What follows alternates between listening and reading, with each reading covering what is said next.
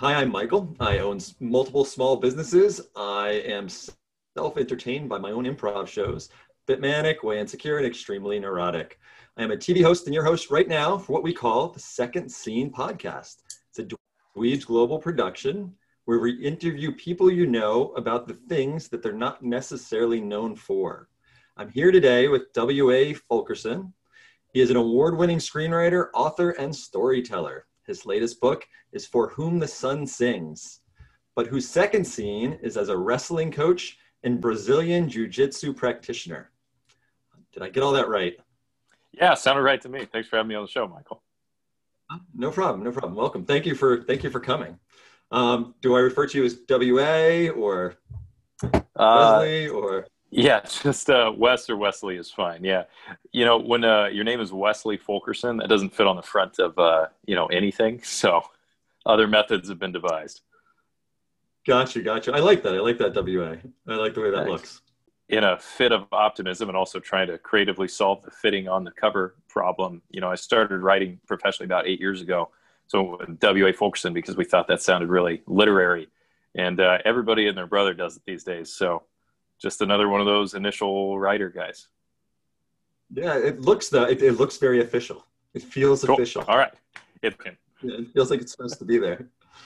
I'm going to start simple. So where are you from? I'm from San Diego. And believe it or not, I'm actually a fifth generation San Diegan. My children are sixth, which is about as old San Diego is. That's on my dad's side and my mom's side. Wasn't that long ago. They came over from Greece. But so we've got pretty deep roots here in San Diego. Lived in LA for a few years, several years ago, and loving life down here, man.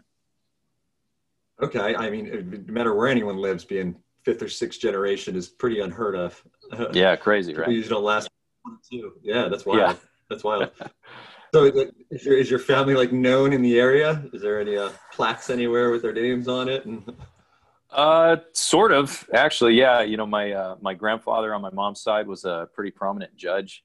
They had a day named after him down here for a while, which was sort of cool. He was real involved in a lot of boards and city stuff. And on my dad's side, a couple of generations ago, they were theater owners down in downtown San Diego, the Palmer family, and they did a bunch of neat stuff down there. So kind of yes, kind of no. I got you. How do you lose the day? You had a day. What happened? I think when they do a proclamation for this individual's day, I think most of the time it's just that 1 year. I don't think it's observed again and again unless you discover America or cure cancer or something. Okay. Was the day because he was a well-known judge? It was Yeah, it was to thank for his work in the judicial system and also his all his community efforts. Like I said, he sat on numerous boards throughout the course of his life, started a lot of community programs and things like that. Got you. That'd probably be pretty interesting to go back and read through everything that he's done. It sounds like he's probably shaped the area. I'm sure the population wasn't so great. Yeah. He's the one who taught me how to write. His name was Judge Earl Cantos. Really neat guy. Okay. Very cool. So you have a family now? You married? You have kids? Yeah. 2 of them, 1 of each. My oldest is going to be 2.5 next month. And our youngest is a 3-month-old beautiful baby girl. So. Got you. Yeah. So sleep is out the window and you're just getting rid of it. It's actually not too bad though. We have what people affectionately refer to as sturdy babies. My son was 9 pounds when he was born. My daughter was 10. And big babies sleep. So it's actually not so bad. That's nice. I'd never heard that before, but I guess. Yeah, sturdy. Big people sleep a lot too. Sturdy and big people sleep a lot too. So it's, I guess that comes to the territory. Yeah. You're a big reader. So what's your advice to raising them to be big readers? I'm asking you this as a personal note because I have 10 and 8-year-old boys and I'm trying to instill the love of books in them because I was never introduced to it much as a kid. I wasn't a big reader. I'm a big Audible guy, but I want something different for them. So yeah, definitely. I think a lot of it probably just depends on life stages. I mean, at this point, it's basically brainwashing. You read with them a lot, and they just learn to like books. My 2-year-old loves books, but ever since he was born, I'd read to him pretty much every day. So I think a lot of it's just imprinting, but as they get older, I know when I was a kid, my mom was on a mission to brainwash the love of books into me as well. And she would use them as a reward. So she would figure out what kind of things that I liked. And instead of, hey, we'll go get a meal that you like or buy you an ice cream cone or whatever, she would buy us books when we did something well. You get to pick a book, And so that was big for us because we got to look forward to reading was like a treat. You know what I mean? Right. So you've written a lot of books. You've written 14 books. Yeah, something like that. Mm-hmm. I do. It's a lot. Yeah, it's what I do. I ghostwrite. That accounts for maybe a third of those. I write a little bit of nonfiction here and there, but I love writing. I love writing fiction, specifically fantasy novels, like the most recent release through Enclave, From the Sun Sings. That's my favorite. Okay. How's ghostwriting? To me, it sounds like I could write things I normally wouldn't write as myself, but I'm sure that's not the case, or is it? It is a roller coaster. It just depends on your client. Sometimes it is so easy and fun and great and a breeze. And with some clients, it's just endless revisions and endless changing their minds. For some of your listeners who might not be familiar, I know a lot of times when I talk about it, not everyone really knows what ghostwriting is. A lot of people who have their name on the front cover of a book did not write it, especially, political figures or athletes, things like that. They have an actual writer writing for them. So I get hired to write books for people sometimes. But it just depends on the book, depends on the client. Do you have to keep all that a secret, who you've written the books for? It depends on the contract. Most of the time, in my experience, no. But then again, I've never written a book for an ex-president or something. So it depends how much clout you have. It depends how much clout your client has. If you ever see with and then an author's name on the front of a book after the main author, the second guy is the one who wrote the book.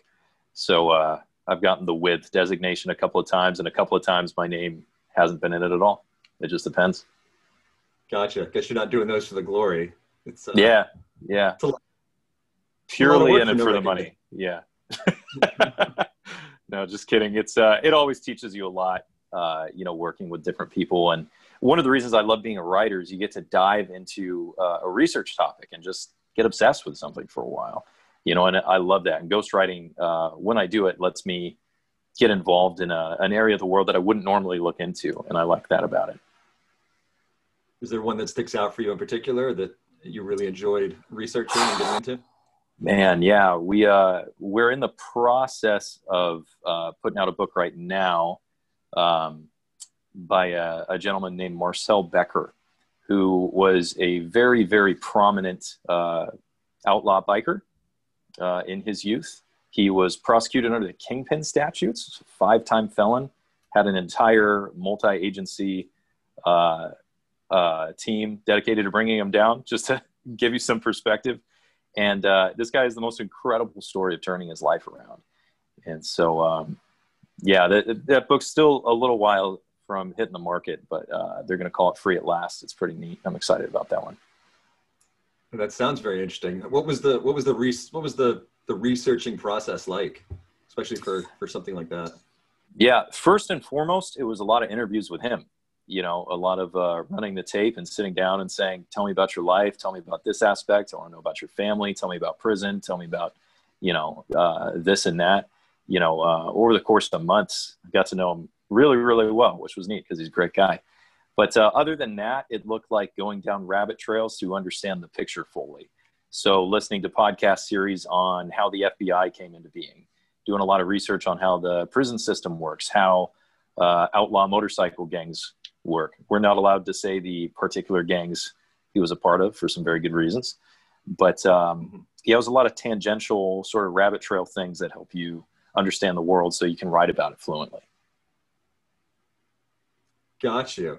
The visual aspects of the world, I'd imagine, come into play heavily. I'm assuming you have to study that, and then when you're writing it, just to give the description, because anything that happens at a different time is hard to imagine Yeah, absolutely. And that was a lot of our talks. Once we had the main story down, I would tell them, I need you to put me there. I need you to tell me what it looks like, what you remember, what it smelled like. We've got to make the reader feel like they're there with you. So definitely, it's a big part of it. How do you stay organized through that? I find myself, I'm on Evernote one day, I'm on my iPhone notes Yeah. another, I'm using my voice memos. Yeah, I think pointers there. I am at least as disorganized as you in one sense then. I think we all are. I'm always fond of saying creativity is messy, even if good books aren't. And so I've given up trying to be organized all the time, but for me, it's a big funnel system, right? So at every stage of the process, I care more about being organized. So at the beginning, when it's brainstorming, I'm the same way as you. I've got voice memos on my phone. I've got, little notes scratched, onto sticky notes on my desk and in notebooks and all over the place. But then as we start doing interviews and I have an outline, it begins to look more like something a human being could possibly decipher. And by the time we get to the book, all that stuff just kind of narrows down. So I don't know if it's a good system, but it seems to work for me. Okay, it's been working for me to an extent. It's the yeah. Like there's so much wasted time in reorganizing it every once in a while that I could. We're members of the same tribe. That's what I'm getting from this. Okay. What's your favorite type of writing? Fiction, fantasy? Yeah, I love writing fiction. Specifically, I love fantasy. Absolutely my favorite. The first books I ever wrote were a trilogy of fantasy novels. We're actually doing a re-release fairly soon on those called the Starfall trilogy. And we've got, there's an urban fantasy book that I wrote called The Weathermen that'll be coming out in about a year. And I'm also working on a new fantasy trilogy. So that's not the only kind of novel that I write, but it's absolutely my favorite. I like the idea of sort of making up the rules and really starting from scratch and asking yourself, how does this world work? I love that. You say we. Who's we? You have partners in these novels that you're writing, or? No, I'm just inarticulate and use the royal we far too often. No, my wife helps me out a lot with a lot of the marketing and design process. And of course, we've got some great people over at the publisher helping out. So as far as the actual writing process is concerned, it's pretty much me. But after that, the number of people involved keeps growing. Gotcha. How has having kids affected your ability to find that creative spark or the time or the energy? He sleeps, so that's a big plus. Yeah. I guess that doesn't tire you out. But I think the biggest change is working at home is a literal impossibility. In the old days before children, hey, maybe I don't have to leave the house today. I can get my stuff done here. That is just not the case ever anymore. But, on the positive side, I think you get a lot of inspiration, as I'm sure you're aware, out of being a father. And it gives you a different perspective on the world. And that certainly helps the work, I think, kind of knowing who you're doing it for in a sense and having a different perspective on the world. Money becomes more important. I know that was one thing that got me once I had kids was just the financial responsibility for raising them. Yeah. So, yeah. And it's funny because I think sometimes people think that can sound jaded in one sense because nobody likes to talk about money, but the opposite is sort of true because as an artist, it's so easy to be insular and frankly, kind of narcissistic, right? We talk about writing for yourself. Well, why would you write for yourself, right? I mean, the very form of the media implies that you kind of hope someone else will read this thing. So the nice thing about feeling the pressure of having to market something is, this thing that you've labored over and you hope is significant and might touch people, you actually have a fire under you to push it out into the world, and I think it's part of the natural process that's actually a healthy and a good thing, Yeah, no, that's very true. I guess I want to move along to your wrestling because that is your second scene and really why we have you here today. Absolutely. When did you start wrestling? Was this something you had done in your early childhood?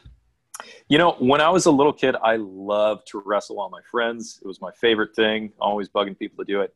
And I actually always wanted to go and join a wrestling team when I was a kid, but the other kids made fun of me. And unfortunately, I dropped it until high school. So I was a late bloomer. I didn't start wrestling until high school. That was the first time for me. Okay. It's a lesson learned there. Kids are making fun of you and you stop doing it because I guess I you're too know. embarrassed and didn't realize it was something you'd naturally have. What's wrong with me, you know? But thankfully hit the ground running once I did start. And, you know, ever since then, you know, since about 14 years old or so, it's been a part of my life. Once you get out of high school and college, you know, there really isn't a whole lot of competitive wrestling available unless you're making a serious run at the Olympics or something. You know, it's not like going down to the tennis club, right? However, there are a lot of really great coaching opportunities, and that's something that, you know, ever since I stopped competing, I started coaching, and I've been doing that for a long time now, and it's been really neat. What's your favorite age group to coach?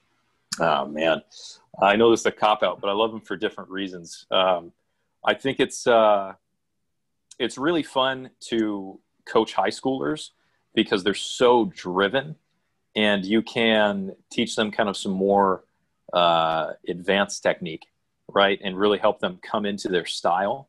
Because with younger kids, you aren't shaping a particular wrestler. You're forming the basic material, right? You're teaching them what a wrestler is. You're teaching them what wrestling is. But by the time you get somebody who's in their teens, you're helping them become an individual insofar as their style and their wrestling game is concerned. And that's pretty fun. But, you know, it's a lot of fun coaching grade school kids. I've done some of that as well because, you know, it's like anything with kids. It sort of reignites. It reminds you of the joy of the basic discovery of the thing. It reminds you why you love to wrestle. And, you know, you get to join in all those little triumphs of, you know, them learning how to do things for the first time. And that's a lot of fun. The younger kids, that reminds me, my son, who's 10, has a new soccer coach. And he had a whole speech to parents last week saying, I'm going to play them at all the different positions. Like, this is the age that they need to try it all. They're not going to be individually good at any one position, or they're not going to individually focused on any one position. They can be better at one, of course, but it's very similar. Yeah, that's great. You know, not a lot of coaches will do that. So that's a good thing. So right now you're an assistant coach at USC? Or was this No, that was a few years ago. Gosh, I was doing that from like 2012 to 2015, maybe. Whereas the head assistant coach up there and, you know, driving around and flying around for tournaments. That was a lot of fun. Also at that same time, I was coaching for Beat the Streets LA, doing youth wrestling stuff. These days I'm down here in San Diego and I coach at East County Wrestling, which is in the off season. It's, you know, mostly high schoolers. We do Greco and freestyle tournaments. And during the season, we mostly have junior hires and some youth wrestlers, and, you know, we're teaching them how to wrestle. So it's a year-round thing, but our crowd kind of changes. I guess I should go back because I'm not even familiar with the different types of wrestling there is. So sure. There's Roman. Like Roman, I wouldn't even know where to start. Yeah, sure. Yeah, there are innumerable types of wrestling. Basically, every culture has its own particular hallmark, which is pretty neat. However, in America, we have a particular tradition called folk style, also called collegiate wrestling. And that's what everybody comes up doing in high school and, you know, in the NCAAs and in college. And basically, the way we Americans like to wrestle is the point system rewards you for putting someone towards their back, and you get rewards for moving away from your back. Because you pin someone, you win, right? You hold someone on your back, you win. So that is not an internationally recognized style. That's really just here in the US and a little bit in Canada, but not so much. Most of the world, at least in international competition, international wrestling is made up of freestyle and Greco-Roman. And Greco-Roman, you're not allowed to touch your opponent's legs, which is a pretty big departure from other styles. It's all upper body. It's all throwing. So it's very, very much, you know, an upright sort of wrestling, very explosive, a lot of hand fighting and throws. And then you have freestyle, where you are allowed to attack your opponent's legs. And that really emphasizes the explosive power of the wrestler. The point system really rewards you for demonstrating a mastery of manipulating your opponent. So you get points for things like, you know, if you can make your opponent's feet go over their head, as you throw them. You get a lot of points. If you can make your opponent roll, right, you can force them to roll, then you get points, things like that. And then, of course, if you pin them, you still win. But there are just different rules and different rewards in those systems. Okay. If I'm trying to follow, if you pin them, you win. How do the points come into play if you've already won by pinning them? Or do the points not matter at that point? It's pretty hard to pin a good wrestler. So it's think about chess, right? If you checkmate your opponent, you win. However, if grandmasters play each other 5 times, how many checkmates are you going to get, right? Some, but not all of them, you know. And you can't end in a tie with a wrestling match. We don't have any stalemates. So you have a point system to show who dominated and who did the best in the match, and you can win by points. And most of the time, that's how a match is decided. Okay, I got you. I know I had a couple of stories I wanted to ask you about. Sure. Why is it harder to teach a second-year student than a first-year? This is something we always laugh about. I think it applies to a lot of disciplines. In wrestling, we have this kind of tongue-in-cheek saying. We say, first-year wrestler, a novice. Second year, a coach. And the idea is, you know, second-year wrestlers are terrible to coach because, you know, they got beat up a little bit the year before. They learned a lot, and they just think that they are experts now. And they try to instruct and boss around, you know, the new crop of first years. And they still just have no idea what they're talking about. But that's one of the things I love about wrestling. It really humbles you. One of the cool things about, you know, coaching is you get to walk alongside kids and learning that very valuable life lesson of being teachable and humble. And second-year wrestlers are usually the ones who need it the most. I feel like that's almost in every job. I feel like even employees I work with, they're the third week there, they're like, oh my God, I know all these shortcuts to get that stuff done. And oh my gosh. Yeah. And it's the worst because, you know, they're not even keeping it to themselves. They try to take the guy who's been there a year less than them under their arm and say, listen, I'm going to tell you how things are. Yeah. You know, meanwhile, your coach has been wrestling for 35 years. The other kids in the room have been wrestling since they're 4, you know. Gosh, I remember when I was in high school, we had this kid. I don't remember his last name. I probably shouldn't say it even if I remembered, but his first name was Dylan, I think. And he was one of those guys. He had a tiny bit of experience, was not very good, but he just knew that his way was right, regardless of how the matches turned out. And so he had this very hunchback stance, kind of looked like the Hunchback of Notre Dame. He didn't have any sort of disability. He could stand upright. He just wouldn't. And he would hold his hands out like this, sort of like he's casting a spell on you, way too far out in front of his body. Looked like a caricature of himself. And, you know, us older guys would try to always say, hey, you know, there are better ways. But he just knew better, and he was going to teach all the little ones. So you run into that sometimes. That's funny. I know people like that, and again, the other professions. Yeah. See, but that's the great thing about wrestling is you get irritated with someone like that, and you throw them over your head. You know, can't do that in the office.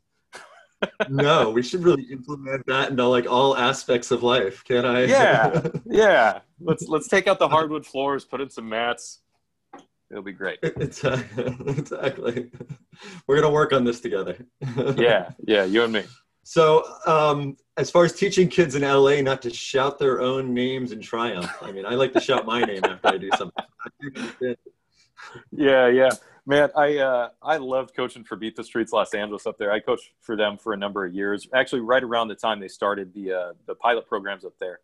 And I had a bunch of great kids. There was one kid in particular who had so much talent and just absorbed everything that I taught him like that.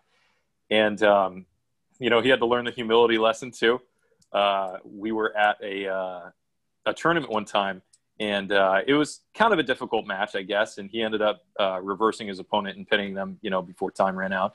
And as he finished, you know, ref blows the whistle. He jumps up and bares his chest to the world and screams his own name, just his name. And I had to take him aside and say, hey, I love you, but that was really, really stupid. And, you know, you have a talk about being a good sport and humility and all that. But, you know, you're going to learn those lessons somewhere. And that's the nice thing about wrestling is you can learn there. You can learn them as a kid. Don't shout your own name into the void. Let other people do that for you, maybe. That's hilarious. But, oh gosh, it was so you're allowed fun. to do those things as a kid. That's when you're supposed to learn and do those things. It's like, well, you're in junior high. You should probably stop. But yeah, it's a good laboratory for learning and making mistakes for sure. Yeah. My son takes Taekwondo. Oh, so yeah, I know great. you'll relate to. Yeah, he's a black belt now. He's 10, and it was a lot more dangerous when he was back sparring with the white belts. I think his fourth time there, teacher came over, said no kicking or punching to the face, and what do you think happened? Yeah, you know. Tooth went across the room. Oh man, losing teeth, huh? Yeah. One of the white belts kicked him in the face. Yeah, but I'm sure you can relate to that. Oh my gosh, absolutely. Yeah, in wrestling, with novices, and also, training Brazilian Jiu-Jitsu is a big part of my life. And it's the same thing. In that discipline, we always say the white belts are the only ones who hurt you. We call them baby snakes because they have no control. And, somebody more experienced is going with them, trying to teach them, and they're spasming, It's like, okay. My 8-year-old's been asking for jiu-jitsu, and he's got like the tightest grip. He'll grab onto my leg or arm while we're wrestling. I can't peel him off. I guess jiu-jitsu is definitely more, it's closer to wrestling than something like Taekwondo, correct? Yeah, it is in the sense that it's grappling, right? As opposed to like a striking art. The difference would be that jiu-jitsu is primarily a martial art as opposed to a sport, whereas wrestling is primarily a sport. But there is some bleed over, right? So knowing how to wrestle is going to help you in a fight. A lot of modern MMA, pretty much all modern MMA fighters, study some form of wrestling. And same with Brazilian Jiu-Jitsu. It's primarily martial art, but also there's tournaments, there's point systems. You can go and compete, But yeah, it's a really neat thing to do. It's a great art. Okay. What age would be appropriate to start someone? 8 is certainly fine. My son is coming up at 3, and when he turns 3, we're going to see if he's ready. I'm already teaching him, they have Gracie games. I'm teaching them little principles of wrestling just when he wrestles around with me. You turn it into a game for kids. And a lot of it just really depends on how good the programs where you live are. Because obviously, with coaching of any kind, especially with kids, it depends on the age that you're coaching radically changes how you teach. So for little kids, they're not teaching them how to do arm bars. They're not going to be breaking bones. They're teaching them about position. And most of training has been turned into games to sort of shape their reflexes and their responses to things. But yeah, 8 is a great age to do it. I would say if you guys are so inclined. Some people start as early as 3. That's on the extreme end. But training looks different. Yeah. Gotcha. Well, hopefully we get past COVID so I can get him into a gym because he's definitely asking for it. So one last thing I'd like to talk about is your book. So you have a book that's coming out when is it coming out? I know you can pre-order it now. Yeah. So if we're talking about For Whom the Sun Sings, it actually came out a couple of months ago. The press kit's a little out of date, I think. So update your website. For that. But like your website. Yeah. Well, I'm bad at the internet, I guess. But it came out in March, and that's been really neat. It was #1 new release on Amazon for about a month, and people really seem to enjoy it and share it. The premise is the entire world is blind. No one has even ever heard of sight. No one has a concept for it. No vocabulary. It's not a thing. And there's a boy named Andreas who is born inexplicably with the ability to see. And so the book follows him from the time he's about 11 to the time he's about 13. And it's that moment where you are kind of coming to be able to think abstractly about the world and see yourself. And it's his story of growing up and radically upending the very strict and severe society that he lives in. So it's a neat read. People seem to be connecting with it. I'm pretty excited about it. Right. How long was this work in progress for you? Oh my gosh. It's funny. I started writing it in 2015, I think. And I was so excited about the idea. I loved the concept. I told myself, Wes, you're going to write a rough draft in a month. 30 days, you're going to have a rough draft of this novel, for sure. Took me a year. Took me an entire year to write the rough draft. And from there, it was a lot of revising and editing and all that. But I actually set it on the shelf for a few years. I didn't send it out to any agencies at all until about 2 years ago. And first agent that we sent it to loved it. And it got picked up right away. So technically, it's about 5 years in the making, which is a little crazy. Oh, wow. Yeah. I can't imagine how many times you rewrote things, because even when I do an email, if I put the email on the side and I come back to it, I'll rewrite that one paragraph email 20 times. Well, writing is such a clash of opposites. I mean, there's so many paradoxes involved in being a proficient writer. And so for me, I actually write all my novels longhand, just pen and paper, so that while I'm in that creative process, I can't really revise. I compartmentalize and I say revising is for later. So I get my draft down, and then once we get into editing, I'm all editing. So that's how I cope with that, which is a little extreme and a little crazy because it takes some time, but works for me. That's great. We all have to find our ways. Oh yeah. Mine's using 20 different electronic notebooks, different places, and then trying to remember everything. Yep, I relate. I like to think that the search teaches us something, maybe. Searching for information. I'll come across other things that I wrote that I completely forgot that I wrote down. So that is something. It's like finding that 20 was bucks a great idea. Exactly. Yeah. This has been Second Scene with Michael. I want to thank you for sharing your stories, Wesley. Check out W.A. Fulkerson at WAFULKERSON.com. And you can actually order the book there, even though it says pre-order. It'll take you to the Amazon and you can order it. It's called For Who the Sun Sings Now, correct? For Whom the Sun Sings For Whom Now. the Sun Sings, yeah. For Whom the Sun Sings Now. And if you want more no-nonsense advice or free one-on-one mentorship in an area from resume writing to mental health, send us a contact request at dweebsglobal.org and we will pair you with a mentor. Tune in next Tuesday for another episode of Second Scene with me and Scene.